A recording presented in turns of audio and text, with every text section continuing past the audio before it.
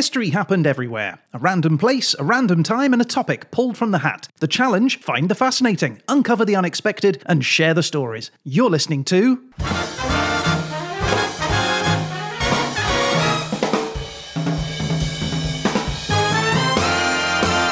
History happened everywhere.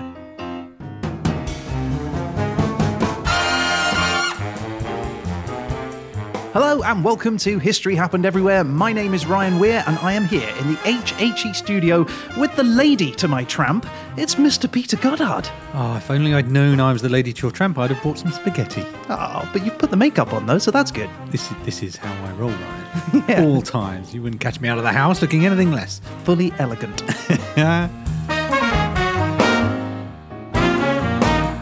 So, Peter, the Dersolator last week, it gave us a bit of a stumbling block, didn't it? It was making a breakthrough in the Gambia during 1300 to 1400. Yes, the Gambia. It's a special little sliver of a country. It has history, but we're looking for a very specific period, quite an early period as well, a 100-year window of happenings. Yeah, we've had trouble with Africa in the past with those early periods not giving us very much. Yes, and I have to admit it was a struggle. So over the next hour, Ryan, you're going to find out if I eventually made a breakthrough and continue to discover that history indeed happened everywhere. Interesting. Okay, well, should we get started? I think we should. All right, let's do it.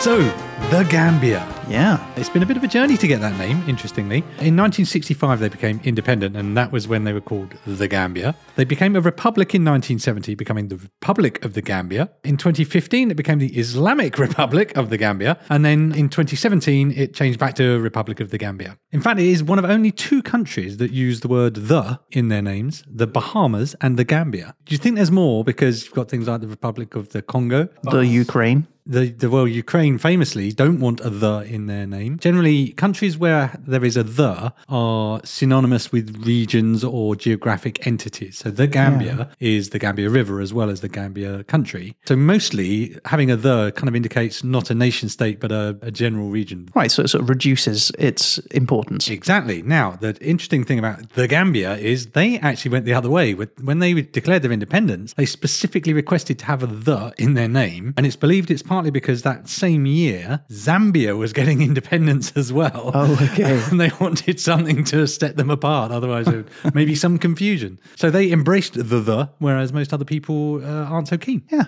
I think it makes it sound grander. It's the Gambia. Not a Gambia, right. Is it? It's the Gambia. It's not any old Gambia. Yeah, I can respect it. I think it's nice. I think it gives it a certain oomph, doesn't it? Yes. Hey, Pete. Hey, Ryan. Or actually, it's not anymore. I've changed my name. Oh, really? Yeah. I didn't want people confusing me with your cousin Brian. So, inspired by the Gambia, I've changed my name to The Ryan. The Ryan? Yeah, that's right. Yeah, it makes me sound more authoritative. More grander. And that's official, is it? It's on your passport and everything? Yeah. Look, here. Oh, okay. But look here. Look, you haven't put a space between the and Ryan. This says Therian. What? No, it's The Ryan, clearly. Parcel for Therian. Oh.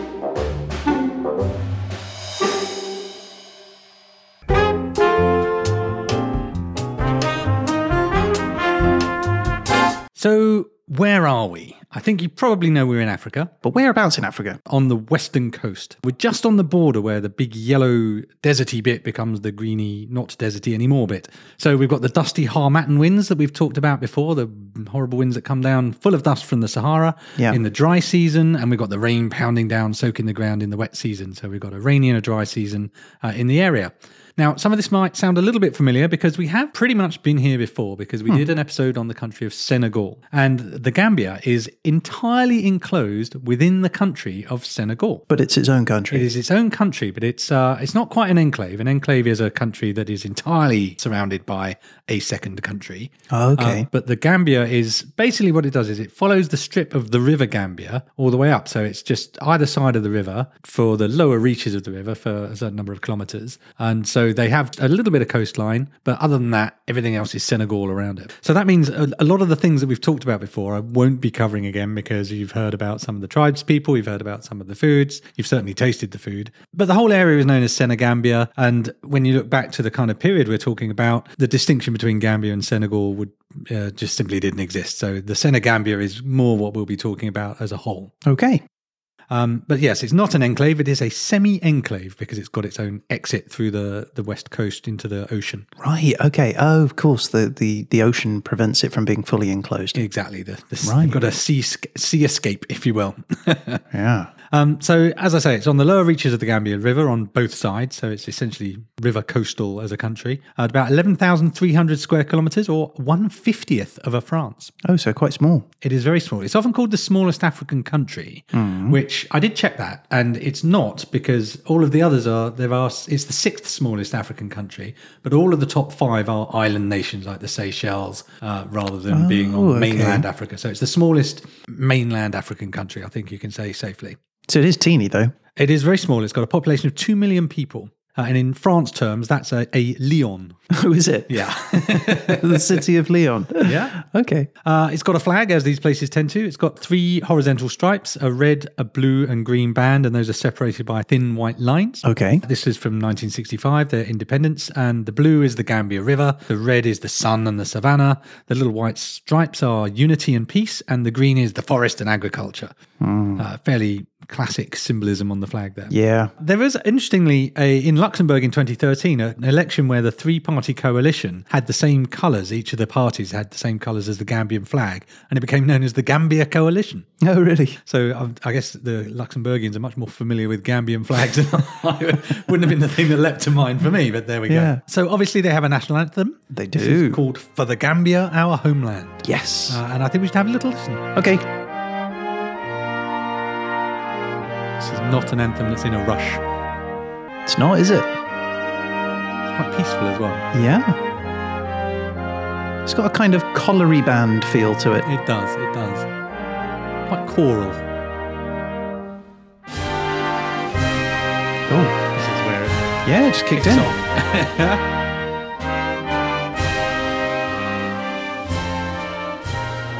It's nice. I like that one. Yeah, sure. It's a not national in anthem. my top 3, but it's a very pleasant listen, I would say. I would agree. Right, so there's actually a story in this song, because it's kind of the story of Africa in microcosm as well, because there's a little bit of a debate as to who wrote it. 1965, in independence, I mentioned before, there was a national anthem selection committee set up to accept submissions for a new national anthem. This committee had 3 submissions. Okay. So, I mean, anyone who had a tune in their head probably should have thrown their hat in the ring. They had a good chance at that kind of level. But one of them was allegedly from a Mandinka musician, Mandinka being one of the tribes. Okay. Or the peoples, I guess you'd say.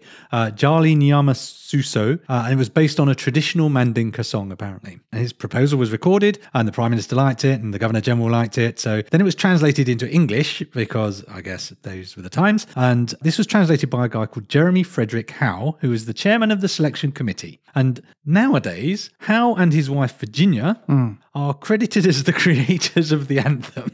Oh. So thanks for that, African people. We'll call it something we did. That sounds very much like the story of Africa to me in national anthem form. Having a chairman of a selection committee where you've only got 3 to select from, that sounds like there are more people on the committee than there are actually taking part. You feel like they spent longer working on their terms of reference than they did listening to national anthems, Yeah, don't you? yeah. I wonder what the other 2 are now, to be honest with you. I wonder if they're lost to history, who knows? Do you remember when we talked about Senegal, I talked about the West African CFA franc that 7-8 different countries in West Africa all use as a sort of West African euro? Oh, yeah, vaguely. I remember now, yeah. Yeah, the Gambians didn't want that. They have their own currency, the Dalasi. Okay. And I couldn't for the life of me find why they particularly didn't want to do that, which when you consider they're this tiny country in a country surrounded by Nigeria, Ghana, these really large economies, I was really surprised, but they stuck with their Dalasi, and they're they're hanging on.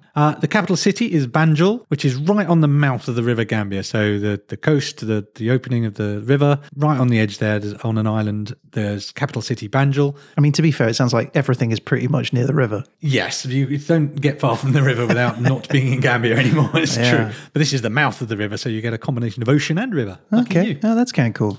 This was previously called Bathurst after Henry Bathurst, the Secretary of State for the British colonies. Of course. Changed in 1973 because nobody wants a capital city that sounds like a butler. Yeah. Jeevestown. Exactly, right? It's like, yeah, I think we're done with this.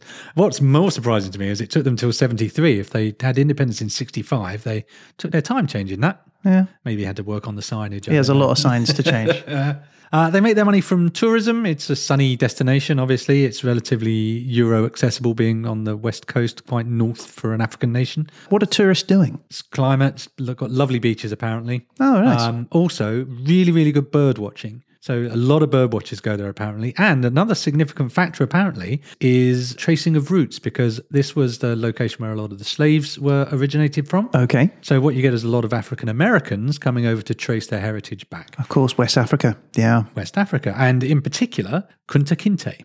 Kunta Kinte is the original slave, if you will, in the Alex Haley novel and serialization Roots. Oh, okay. So Right. Alex Haley wrote Roots based on his journey to discover his own past. He travelled to the village in the Gambia, and met a griot. We met griot as a sort of historian, oral historian, storyteller. And he traced his origins back to this guy, Kunta Kinte, and he wrote the novel Roots that tells the story of 7 generations of people from the original slave who was taken away from his village to Alex Haley, right? I'm going to check it out. So, famous Gambians. Fatou Bensouda. Okay. Yeah, I hadn't heard of them either, but then I felt embarrassed that I hadn't, because it's a lawyer who brings war criminals to justice in the International Criminal Court. Oh, wow. In 2012, she was listed in the Time magazine as one of the 100 most influential people in the world. Wow, that's incredible. Right? So, yeah, we'd have known if she was an actress or a footballer, but human rights lawyers are not on our radar as perhaps they should be. They should be, absolutely. We must do all we can to ensure that security, stability, and the protective embrace of the law become a reality to be relished by all, in all corners of the world. Our responsibilities remain great, indeed, but our resolve must endure. Each of you, in his own or her own way, with the knowledge that taking bold and meaningful action through the vector of the law to protect citizenry from the scourge of war and mass violence demonstrates leadership, not weakness. Let us imagine a world with and a world without an independent, impartial, international criminal court. And then we ask ourselves the question, which of the two advances the forward march for humanity, with or without? And one other person who I knew to my enormous self-satisfaction, but you might not, Jay Huss. Jay Huss. Jay Huss, born to Gambian parents in London, in fairness. He's a rapper. Okay. He's pioneering the genre Afro Swing. Okay. I don't know if you... Do you know Jay Huss? Because he did a song called Must Be, which was really big a year or two ago. Okay. And I mean, you're so clued into the rap scene. I don't know why I know it, to be honest with you, but I do. So when I was like, yeah, I know Jay Huss, Yeah. the rapper. Yeah, no problem. The rapper. I'm fully aware of him. Thank you very much. Musician. So yes, he is of Gambian descent, so I thought I'd throw him into the mix. You just want some credibility points with the kids. Tell the kids that I knew who Jay Huss. It's probably old news now, admittedly. But. Yeah. Just like I thought, splashed up under with holy water. Gambia facts. Yay! Well, these aren't Gambia facts. These are Gambia top tips for your visit there, Ryan. Well, they are facts. Okay, yay! But they are also tips. Yeah. Right. Do not try and buy a razor at night. Shopkeeper will okay. not sell you a razor at night. It's bad luck. Really? Yeah. What if I gave them double the money? Well, I don't know how. I'm not clear on who gets the bad luck. I suspect if you get the bad luck, they'll be like, yeah, fair enough. But I suspect if they're selling it, then it's the bad luck falls on them. Yeah, I think let's just leave the razor business. Shave What in the if morning. I need Ryan. to shave? I need it now. Yeah. You must never answer the door to someone late at night. Especially if they're looking for a razor? Well, it just sounds like good advice to me, to be honest with you, rather than anything particularly superstitious. But apparently, that's bad juju. You can ward off bad luck though by pouring water outside your door. How much? Doesn't specify. I would start with a glass and work your way up if you're still feeling unlucky. Just a little dribble. And eventually a whole bath load if you're feeling like you've got a lot of bad luck to expunge. You live in a flat, Ryan, so Yeah. I'm not sure. You might bring more bad luck onto yourself by pouring water down the corridor. You just have to take your chances with the spirits or just a thimble and hope that works. You must never visit someone who is bereaved on a Saturday. Now, there's two ways of reading that. I believe it's if someone's bereaved, you shouldn't visit them on a Saturday. Yeah, that's how I Rather took than if someone's bereaved on a Saturday, you never visit them, which seems a little bit harsh. That seems a little harder, yeah. I wasn't clear as to why that was the case, but that's the rule apparently. Okay, well, there's a lot of rules here. There is, and I've got one more for you, which is dreaming of a snake means impending pregnancy. I haven't had a dream about a snake recently, so I think I'm probably okay. And you're not pregnant. There you go. So, introduction to the Gambia.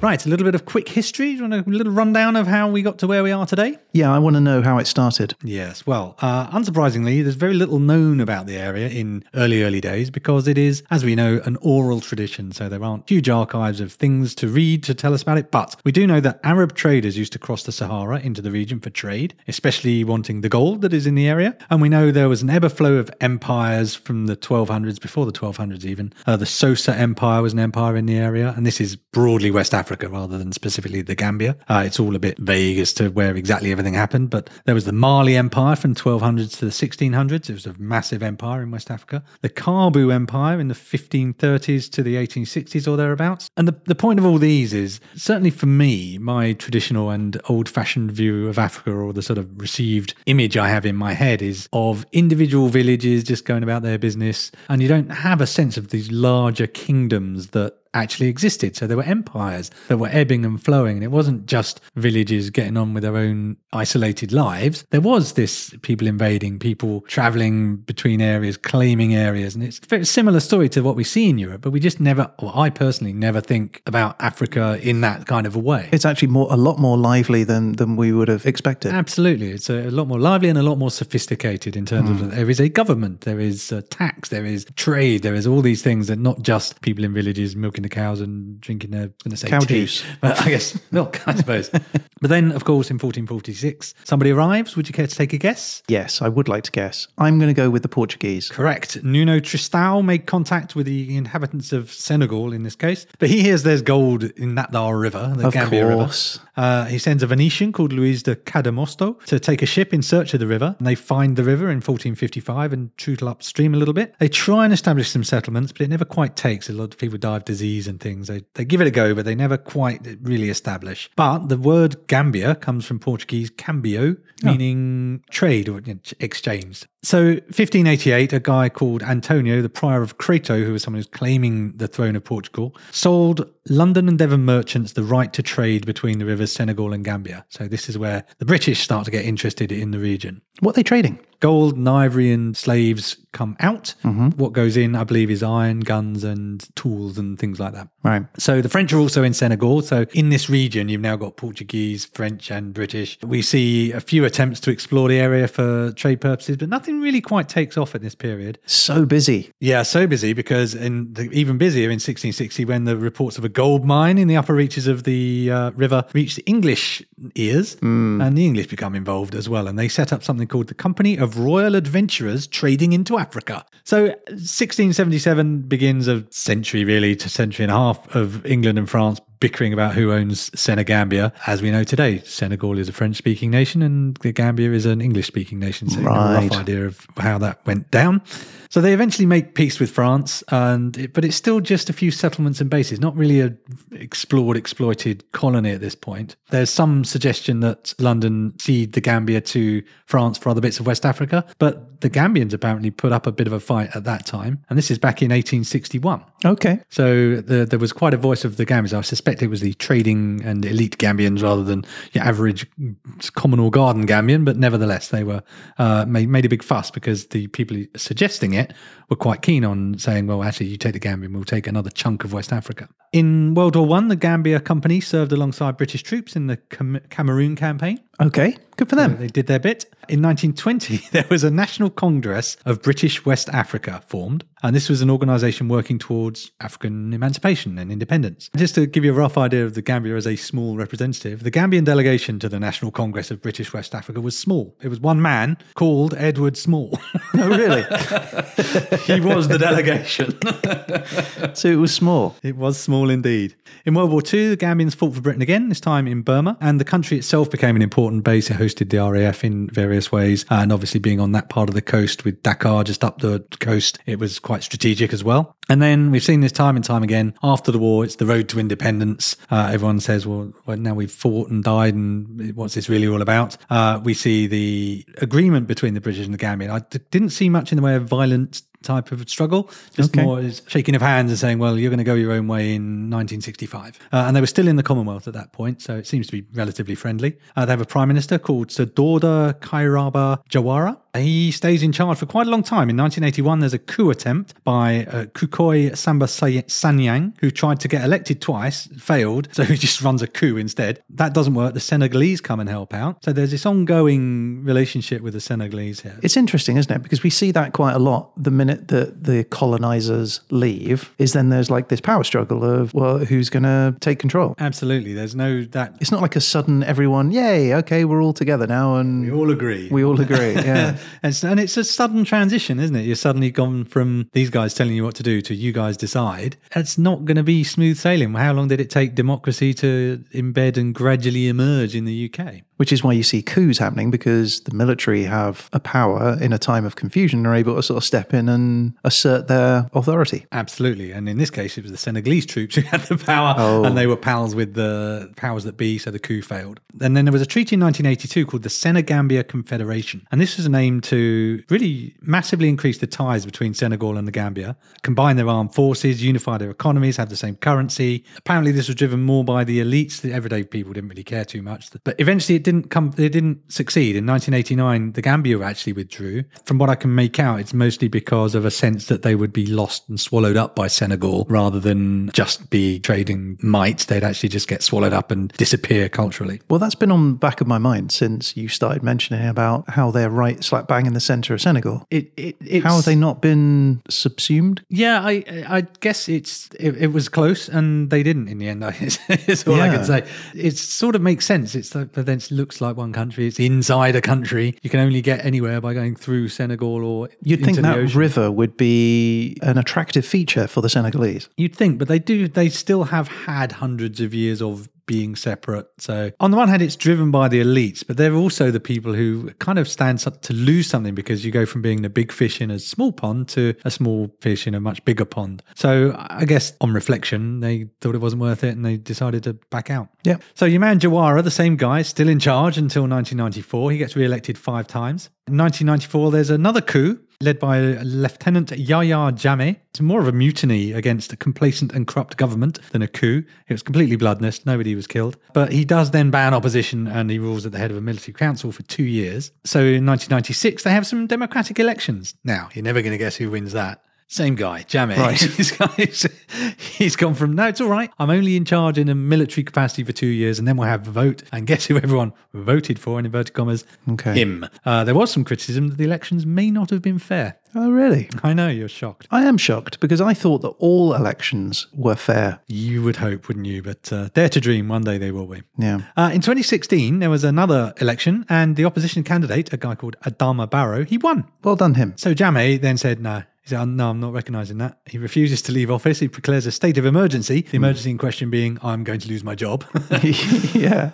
Barrow, the guy who won, flees to Senegal again. The United Nations tells Jammeh, come on, man, you lost. And so does the Economic Community of West African States, or ECOWAS. 15 different West African states come together and they launch Operation Restore Democracy. Is that what it was called? Yeah, absolutely. They send 7,000 troops of various countries to enforce the election, basically saying, so you're going to stand down or not? Wow, that's bold. It is bold. So there's a couple of days of fighting and then Jammeh stands down. And by stands down, I mean flees the country. Oh, I thought you were going to say he was killed. But okay. So Barrow returns to Gambia and he takes office and he's the president of Gambia today, re-elected in 2021. Wow, that's amazing. It's not often you see that. Yeah, that felt like a really successful international operation, to be honest with you. And it was done by West Africans. It wasn't just imposed by some nation thousands of miles away. Yeah. And it was to genuinely restore democracy. So it felt like, when I was reading about it, quite an interesting period that unfortunately isn't our time period. Otherwise, I would have loved to dig into that.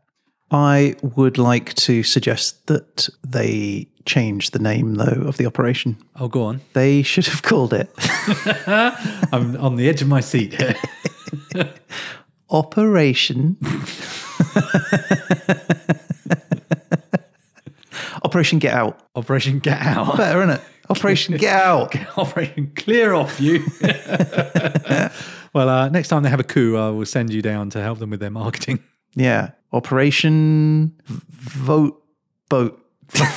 Oh, my Lord. I'm trying to think of something like, it's just something more fun than Operation Democracy. True. But speaking of vote boat, interestingly, in the Gambia... Vote boat. I know, really.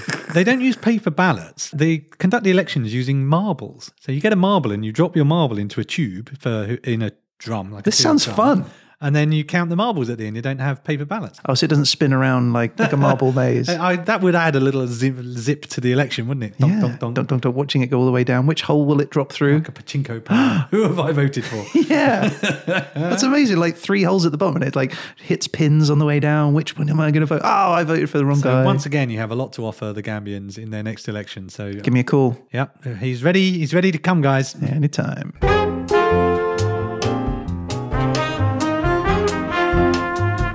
Okay, so making a breakthrough, Ryan. Yeah. Yes. What does that mean? Well, making a breakthrough means discovering something that wasn't discovered or achieving something that hadn't previously been achieved. Yeah, in my mind, it's like pushing things forward, a discovery that helps move things along. Right. And suddenly as well, not necessarily gradually. Well, as you know, the history of this area has always been an oral tradition, so it's quite difficult to tell what happened pre the arrival of the colonialists. Okay. This also tends to give us a bit of a Eurocentric viewpoint because the writings that we do have are from visitors, not from local people. Sure. So we are stuck with a little bit of a mystery for how to describe what happens in the Gambia, 1300 to 1400. So I started researching, and a little bit of a heavy heart, I realised that the real question today is whether I would make a breakthrough and find something to talk about.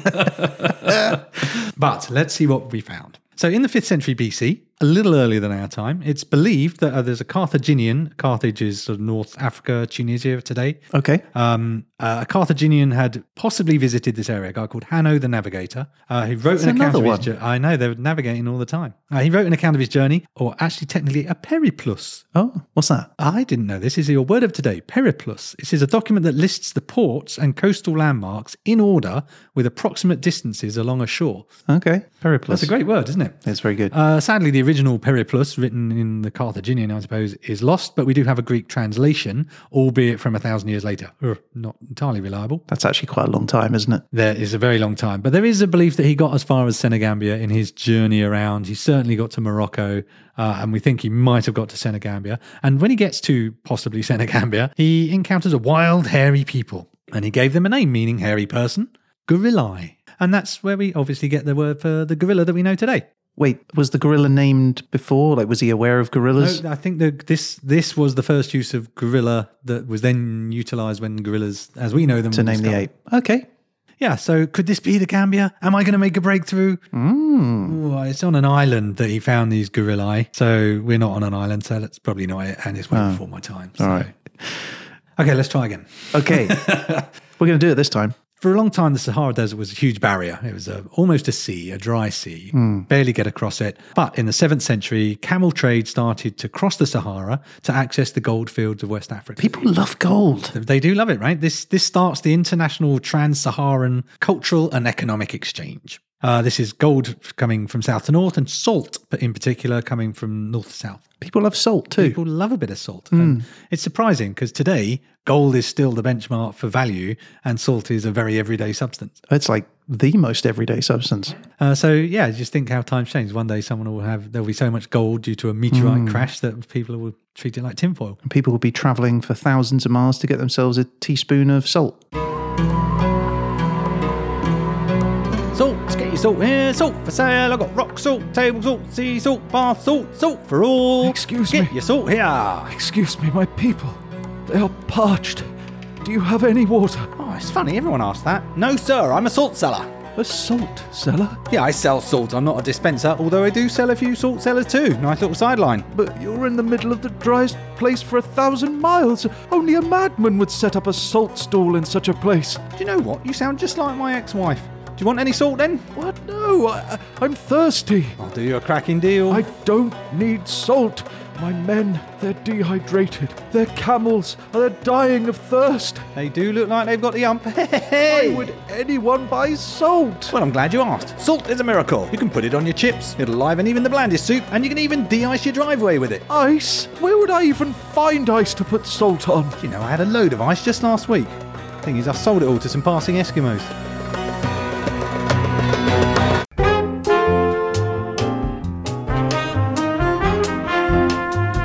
Anyway, in this trade, most of the merchants coming across from north to south were Muslims, Arabs and Berbers. We've met them in various of the previous podcasts. We have, yeah. I think we met them in Mauritania and I think we met them in Algeria. Anyway, these guys, they didn't just show up, pack their bags and go away again. They would establish small colonies on the other side of the Sahara. And as people do, tend to intermarry with local African aristocracy. And then these descendants of these merchants develop a new social class in Mali, as the area is known at this time. The Mali Empire is happening. It's quite interesting because these guys take on the Islam of the traveling Berbers and traders. Yeah. But they also don't necessarily want to give up their indigenous animist beliefs. So animist beliefs are spirits in things, more or less. So they sort of, merge the two? Absolutely. So they solve this in quite an ingenious way. So we believe that Allah is the God, the high God, and you only worship Allah. But you don't want to give up these deities. So the solution is in genies or jinn. So jinn apparently are discussed in the Quran. So they exist as this concept of supernatural entities. They're unseen spirits, nature spirits. So you could combine your African beliefs by saying, I believe in this river god. The river god becomes a river genie. And that way you can reconcile your Quranic beliefs, which says genie exist. You go, right. So what was a god is now a genie. And I can actually say, I believe in all these things and I don't have to give anything up. That's great. I love how things move on and adapt.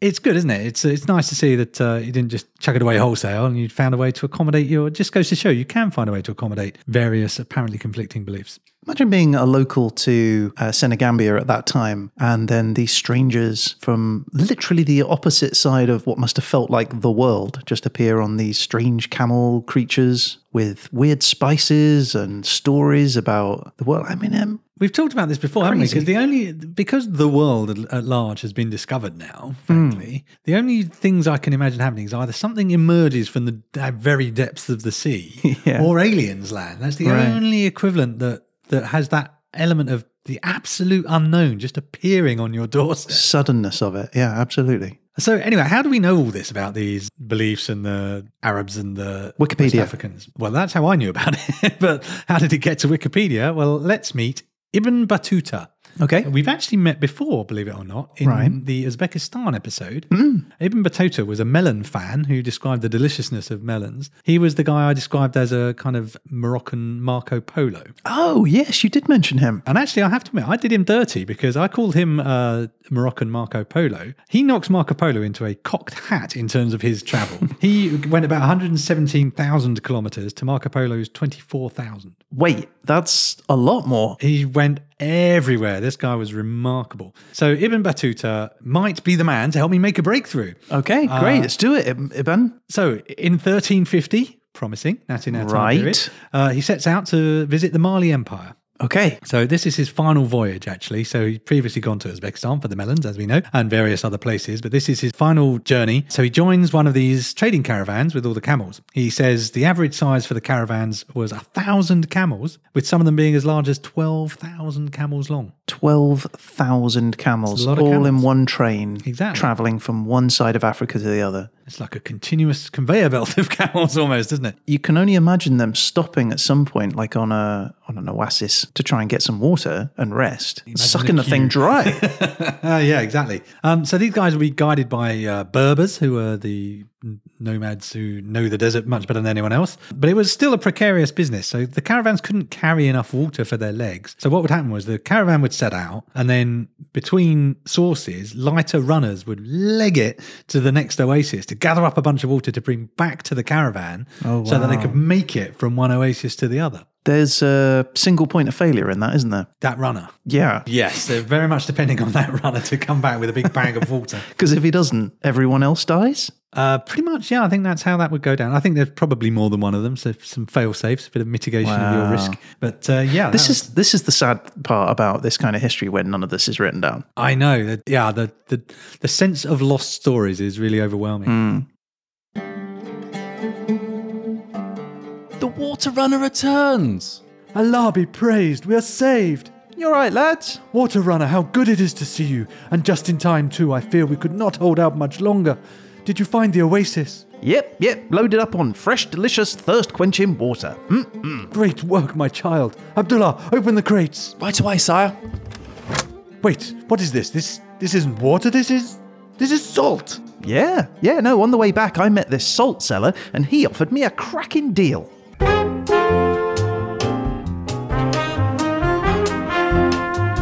But in the case of Ibn Battuta, he makes it to the Mali Empire, which, as we know, or I'm about to tell you, the Mali Empire includes the Gambia. Yay, so we did Hurrah. it. No, we didn't. Because Okay. Ibn Battuta says the people of the region possess many admirable qualities. They are seldom unjust and have a greater abhorrence of injustice than any other people. There is complete security in their country. Wow, that's great.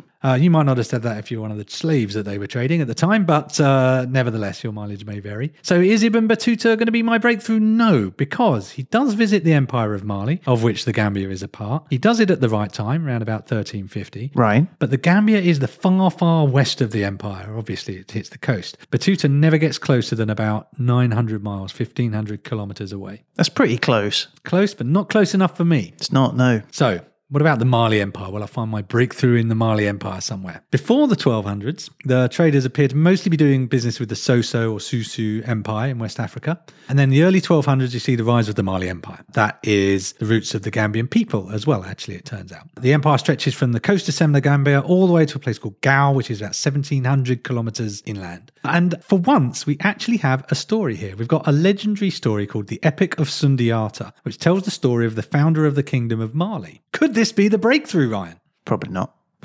Well, it's an epic poem from the oral tradition, i.e. not written down, but it has been written down since. During the 1890s, French officials wrote down the story. Okay. And it's told, obviously, from storyteller to storyteller. The storyteller historians, though, known as griots, we've met griot before, these storytellers. Griot is the French word, so I'm going to call them Jali. Jali is the preferred alternative in the Gambia. These guys are the keepers of history and lineage. They have an important role in the community. They're also kind of a minstrel. They sing and they're performers, and it's a skill that's passed from father to son. These are significant roles in the community. And you might remember that in the Senegal episode, we mentioned that because they're different and important and these repositories of knowledge, they get buried not in the ground with people, but they get buried in baobab trees. Yeah. So these are griot or Jali, as I'm going to call them, as I say. And the Jali would sing this song, the Epic of Sundiata. I want to be buried in a tree. Just letting you know. All right, I'll make sure that happens. Yeah. Not like a small tree. I don't want to be like having my arms hanging out the From a top. sapling.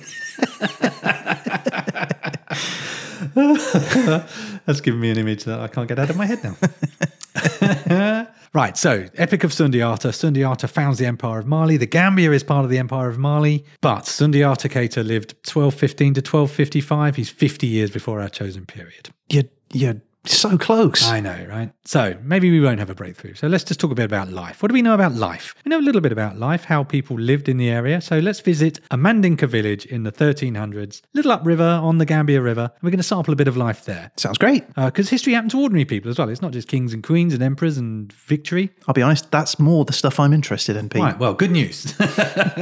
So the Gambia is home to lots of people. We met these in the Senegal episode as well, the Serer, the Wolof people, the Fula, the Jola, and they've all got their own identities and customs. But rather than try and mix them all up, I've just picked one, and we're going to talk about the Mandinka today. Okay. So first off, we're going to visit a village. So where exactly is our village? By the river. Well, you'd think by the river, but no, your village will not be by the river.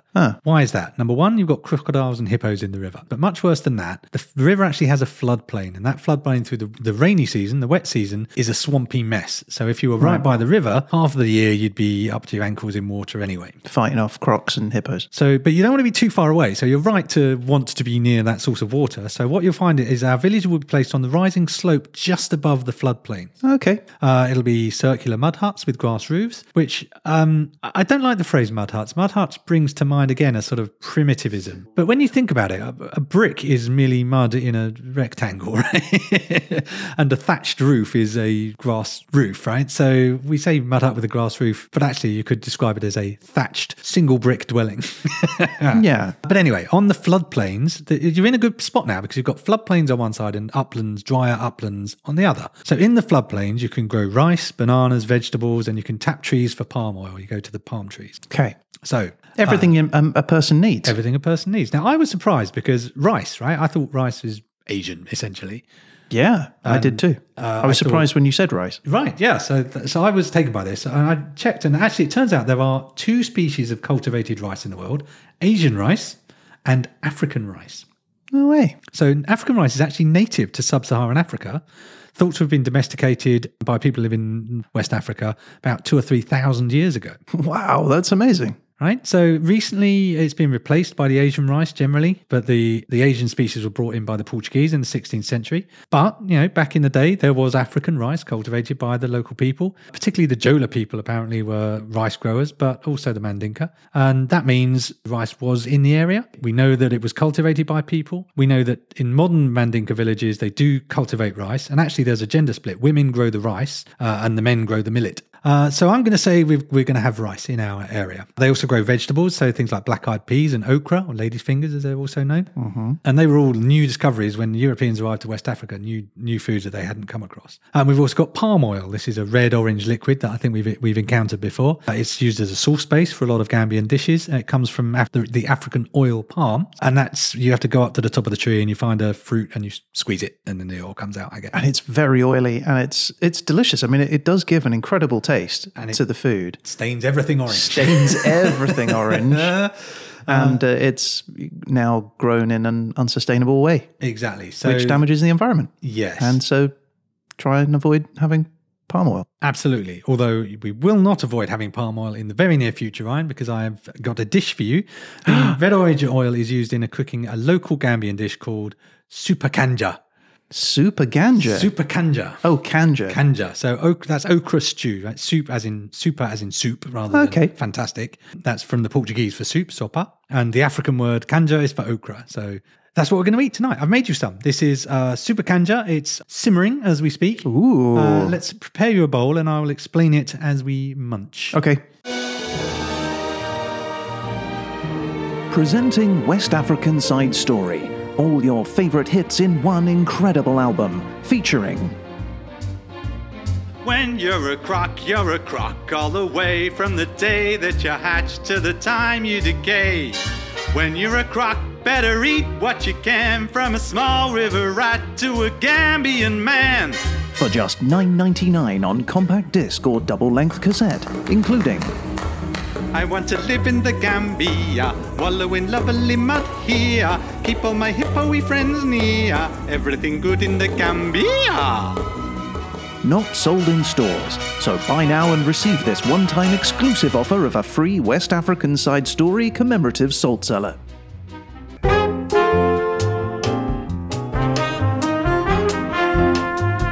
Right. So I have made you I've made this, by the way. Yeah. A nice bowl of super kanja. Supercanjafragilisticsexpialidocious. So there's a little bit of catfish, Okay. beef, okra, palm oil, onions, and salt and pepper. Right. Boiled. It's not fried or roasted. Yep. There's a little bit of rice there, and have a little taste. See how you Okay. think. All right.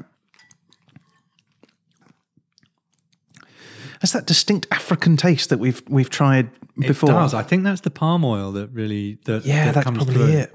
It's really distinctive. Okra, lady's fingers. So named because ladies' fingers are green And horrible. and knobbly and taste bad. I'll be honest, I'm used to spicy foods and it's got a kind of blandness to it. Yeah, it's a the very only subtle spice is taste. a salt and pepper in that. Yeah. Yeah, there's no kick to it. It's just a very stable Sunday food, I would refer to that as. I think so. And I'm sure there are nicer versions. That was my first go. So. No, I think it's very wholesome. I'm sure it's very good for you. All right. So whilst you're eating, I will continue. So that was the floodplains had the palm and the vegetables and the crocodiles and the rice.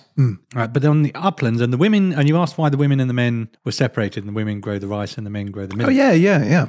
Well, it's because they have to go to different places to do it. The uplands, the drier areas, is where the dry crops, the millet, sorghum, peanuts, they're all grown on the uplands. So someone has to be up and someone has to be down, I guess. So they just split it by gender is my assumption. That makes sense. Maybe the women need to be closer to the village because of the families. Maybe, or they just Men go further? braver when it comes to crocodiles and things. Yeah, that's true. Now, in our period, there were no peanuts because the Portuguese brought the peanut to Africa from Brazil in the 1600s or thereabouts. Oh, that's fascinating. I didn't know that. Okay, I thought they were native. But sorghum probably is there. It originated in Africa. It's been found in an archaeological dig in the Egyptian-Sudanese border about 8,000 BC. It grows in most warm climates. There's tons of uses for it. The grain sorghums are for food. Grass sorghums can be used for hay and fodder for animals. And broom corn is used to make brooms and brushes. So How come we're not using sorghum so much now? it's, by all accounts, not all that tasty-wise. No, but it sounds like you can use it for lots of other things. How am I not wearing sorghum pants? That is a good question. I will As a look into little that. throwback to those that listened to early episodes. Millet also has origins in Africa. Pearl millet was domesticated in the Sahel region of West Africa 3,500 years ago. So we've got our dinner, we've got our crops, we've got our village, but our village needs to be organised. And the system of governing in the Mandinka tradition had 3 layers. You had the family level, where the eldest male member of a household is in charge. At the village level, where the head of the village was the oldest member of the family who established the village. So whoever got there first and said, I'm setting this village up, Gotcha. the oldest member of that family is in charge of the village. That makes sense. Yeah, but they don't just rule with an iron fist. They have a village council of elders that they consult with as well. But then at the state level, there is a Mansa or a chief for a whole area. And that's where you would see that the Mansa of the Empire of Mali would be the king of Mali, effectively. Go see the Mansa. Exactly. So we've now got our families. We're in the village. We've got a meal. We've settled down. Maybe have a bit of palm wine. You don't know. We settle down to eat on a mat. Even today, they'll sit on a mat, eat from a large single shared bowl with food in the middle, and you sit around it, and you can take a little bit of meat or vegetables and rice from the center, and you bring it to your area of the plate. So it's a shared plate. Okay. But you don't just eat out of the center. You take bits from the center and move it to your area. You, Ryan, being a foreigner, would probably have someone pushing stuff onto your area to give you something to eat as well. Okay. Now it's story time, and we all look to the Jali, aka the griot from earlier. Yep. The keeper of the stories to entertain us. So, as we said, they're storytellers and musicians and praise singers. They're also diplomats and intermediaries, so they often represent tribal chiefs as well. And they're also masters of ceremony in a lot of ways, so they do naming ceremonies and marriages. But they also tell stories, particularly histories. So our Jali's going to tell us a story. Cool. But before he does, hang on, he's got a friend, and his friend's a musician who's playing a very interesting instrument called the kora. So the bards tell us stories about the kora, this instrument, as having many origins, but all of the stories that have the common factor that the instrument comes from the genies, the jinn. The jinn, so it's a magical instrument. It's a magical instrument. And one of the stories goes that once upon a time, a Jali named Fowling Sissiko went to the city of Gabu, which is now in Guinea-Bissau, just south of our area, and he heard about a mysterious lake called Sanamentin, home to a genie, a jinn. He goes to the lake and he makes a wish of the jinn. I want the best instrument in the world that no other Jali has ever seen. Greedy, but okay. Well, the spirit says something similar. Well, what's in it for me? Good question. The spirit says, how about your sister? That's his suggestion. Sissoko says, well, I don't know about that. Seems a bit much in exchange for a banjo, basically. And so Charlie Fowling Sissoko went back to his village. He explained to his sister, look, I don't want to do this. And she says, no. Got some news. Well, she's the one who says, no, I'm going to do it. I think this is a good trade-off. I don't know. Maybe she's a water lover. I don't know. She's aquatic. But Maybe she goes she's sick to the of lake. him playing music. Yeah, maybe she's fed up with the guy. But in any event, for whatever reason that possesses her, she goes to the lake and throws herself in. Okay. And then the next day, Charlie Fowling goes to the lake. He finds a strange and beautiful instrument, kind of a double harp. And the spirit appears and says, play. Right. So you can play now. Oh, okay. Play the Ping Ping Right. Kora.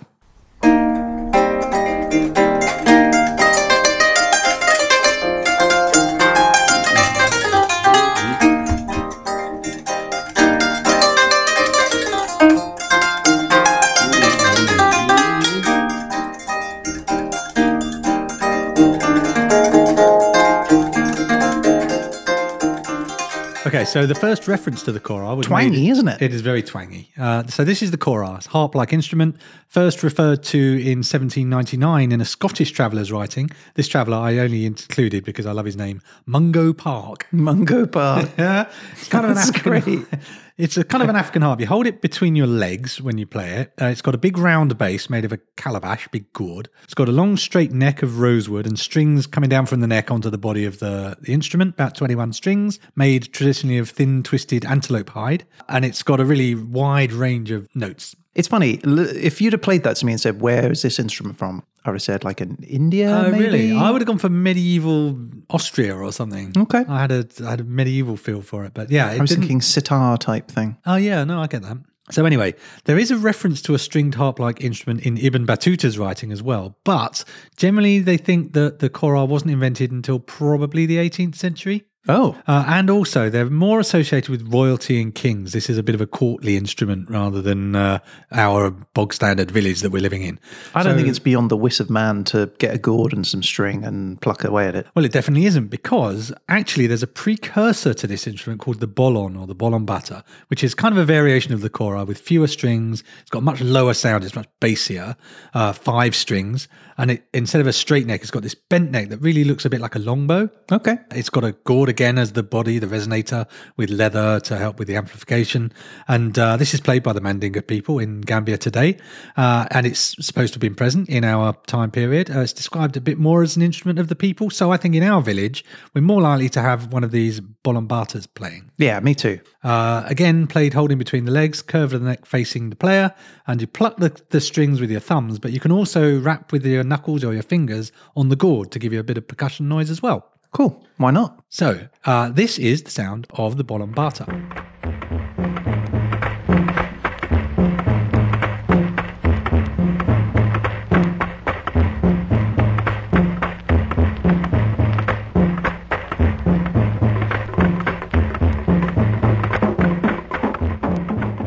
So this is the sound of the bolombata. Okay.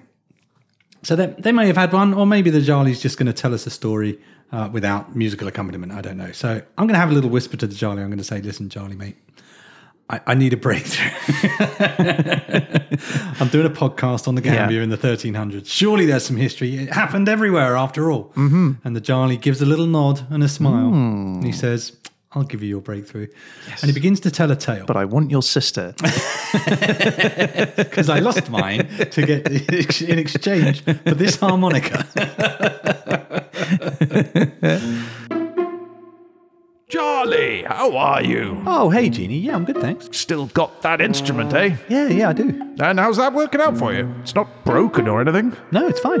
Because, if you were in any way unsatisfied, we do have a no questions asked returns policy. Oh, well, no, that's good to know, but actually I'm quite happy. You wouldn't say it was too complex, perhaps.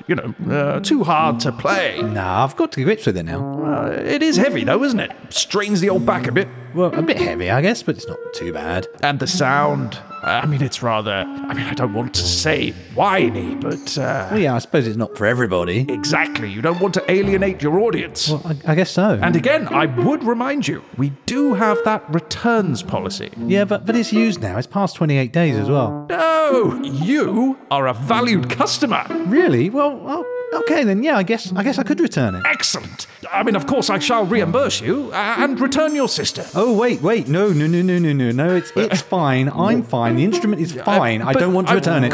Janie! Janie! You haven't taken the trash out. Yes, dear. And you've left the toilet seat up. Yes, dear. Honestly, this lake is going to rack and ruin. Yes, dear.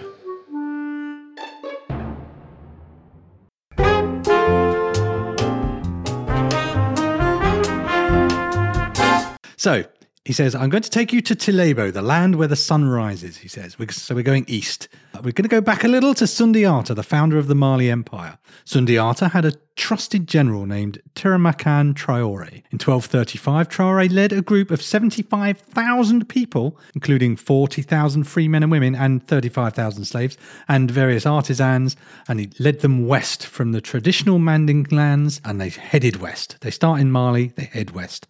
What's west of Mali? Senegambia. Sundiata also sent his son, a guy called Mansa Wali, with Traore to learn from him and as a sign of respect and trust. And this mass of people gradually wend their way westwards. It's slow, there's a lot of them, and it takes them a year to reach Wuli, which is on the eastern end of the Gambia.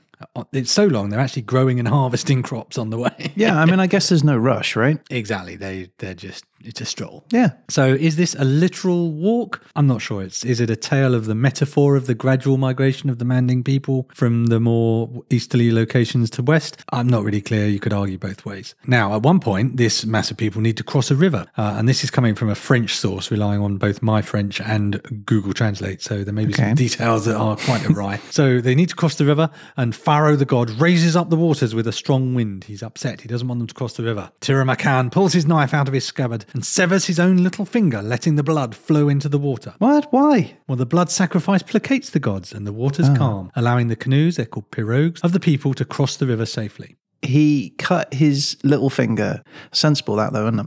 He picked the right finger. Well, like if you're going to cut anywhere, the little finger's the one to cut. If it were a Hollywood movie, he would have slit across his they palm. do that. That's every time they do that, I think. And then why? Why would you do that? Because now you've just really limited your entire hand. Yeah, and you're usually on an adventure of some kind. You're going to need that hand. Yeah, and then they squeeze their hand, don't they, to squeeze the blood out? Absolutely, like that's really necessary. Whereas he was sensible. He just went, well, I'll take this just a little bit of. But well, first of all, we don't know how much blood it's going to take, so we'll just do a little bit first. Right, you can always move upwards. You can't go back. Right, exactly. Yeah. TLDR, too long didn't read. Yeah. Tiramakan and his people ship out from Mali, head into the Gambia, have a fight, and set up their own empire. Nice. But Tiramakan is not the only ancestor. The Jali is also going to tell us tales of Sora Musa. After Sundiata, we remember the original founder of Mali, defeated his rivals, he gives Sora Musa access to his magic, and Musa sets off also with a force heading west. He travels widely until he comes to the lower Gambia. And he marries a woman who's ruling the state of Badibu, and Sora Musa's people thrive and his descendants become ruler of the state of Niumi at the mouth of the Gambia. So why do we, the audience, though, care about the Jali's song? This is before our 1300, 1400 time. It's in the mid-1200s. Well, as part of this tale, the Jali tells about long lineages. So, to quote, Tiramakan was descended from Sisi. Sisi fathered Tamana. Tamana fathered Kembu. Kembu fathered Kembu and Teneng, and so on and so on and so on. Okay. And this is a rhythm you see quite often, isn't it? If you think about the Bible. So-and-so begat so-and-so. And these lineages to say, this is where you come from. It's an unbroken chain of people back to these heroes. So this is your classic origin story, but it's much more than that as well, though, because the Jali goes on. He says, the Tarawe's surname is Tiramakan. The surname Dembele is Tiramakan. The surname Jabate is Tiramakan. The surname Job is Tiramakan. The surname Juf is Tiramakan. The surname Sane is Tiramakan. The surname Mane is Tiramakan. And these are all people in the audience. This is the surnames. These are your people. Your surname comes from this guy who set out from Mali and achieved great things and established your people, which is how we came to be sitting here in front of you. You're descended from heroes. This is where you come from. This is your story. And so, as our village gathers in the 1300s in Gambia, they look to the Jali to remind us of where we came from and how we made the breakthrough from the lands in the east into the riverside village in which we live, laugh and love today. That's great. And also, this is, of course, the story of how I made a breakthrough in researching this rather challenging podcast and introduced you, Ryan, to a little bit of the Gambia from 1300 to 1400. So there you have it. You Everything I have to offer you. You made a breakthrough. I made a breakthrough of sorts. Are you happy? I forced a breakthrough in, some might say. And you did a fab job. Well done. It's never easy to get these old time periods where there's very little written down, and to find such detail about a time period in West Africa like that. I think you deserve all the applaud. So well done. Have a medal. Oh, thank you very much. It says HHE on it. I love it. I shall wear it forever. Well, I need it back. Yeah. It's a loaner. It's like the FA Cup, is it? Yeah. You get it for a couple of days. Okay, I'll take that. All right.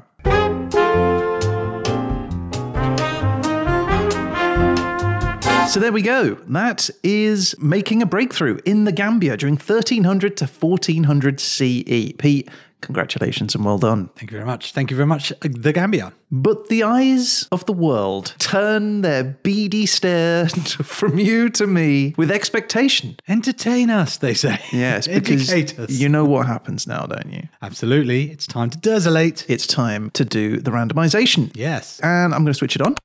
And we're good to go. So, Peter, with no further ado, please tell me, what is my place for next episode? And your country is... not a country. In fact, it's the Northern Hemisphere. The Northern Hemisphere. The Northern Hemisphere. That's half the world to choose from, my friend. That's good. That's a lot of stuff. I think, and I want to hear about all of it, Ryan. Yeah. I want to know how many Frances it is. That's a good question. And your time period is... ooh, also relatively unorthodox. Okay. It's 24 hours. Ah, Okay, 24 make of that hours. one you will. Fine. All right. And the topic then? And your topic is... work your magic with Okay. abracadabra. Abracadabra. Abracadabra. Oh, this is great. That's a funny old combination, isn't it? That's quite unusual for us. Do you reckon I'll be able to pull this one out of the hat? Oh, I don't doubt it. I'm not picking a card. If you've arrived with a deck of cards and a big top hat, I'll be delighted. I'll scratch that off my mental list of things that I'm going to do. Okay, so it's abracadabra in the Northern Hemisphere over 24 hours. Let's see what you come up with. That's a really interesting one.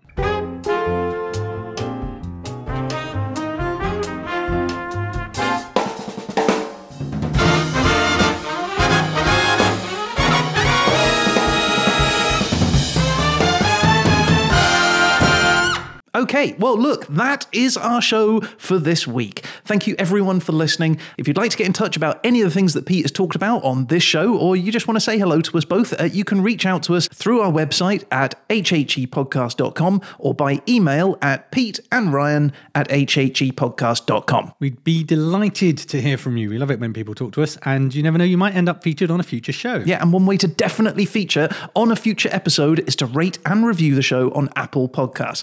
Your recommendation really goes a long way to bringing the show to new listeners and just to letting us know how great we are. Yeah, we love to hear that. And if you are a social media person, TikTok, Instagram, Facebook or Twitter, you can find us at HHE Podcast and subscribe to them and you'll get an alert when we do a little 1-minute animated HHE bite. That's right. We are going to be back again soon with The Verdict. And I can't wait to hear what grade you get for this one.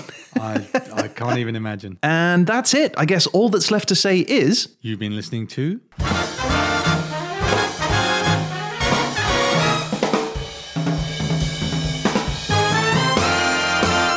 History happened everywhere.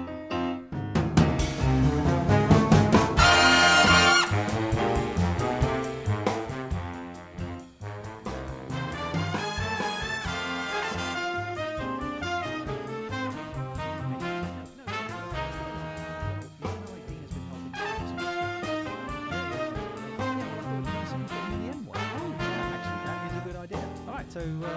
Yeah, okay. Hey, Ryan. Hey, Dean. Hey, Pete. Hey, Dean. Hey, Pete. Hey, Ryan. All right, so where do we go from here? I don't know. We haven't really got much further than that, have we? Dean, have you got anything? Well, yeah, actually. So you know how in this episode of The Gambia you were talking about crops? Yeah. Well, how do Gambians get their flour so fine? I don't know. How do the Gambians get their flour so fine? They mill it.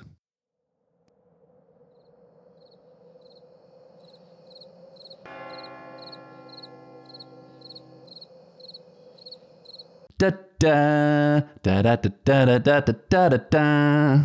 Dean, you're fired.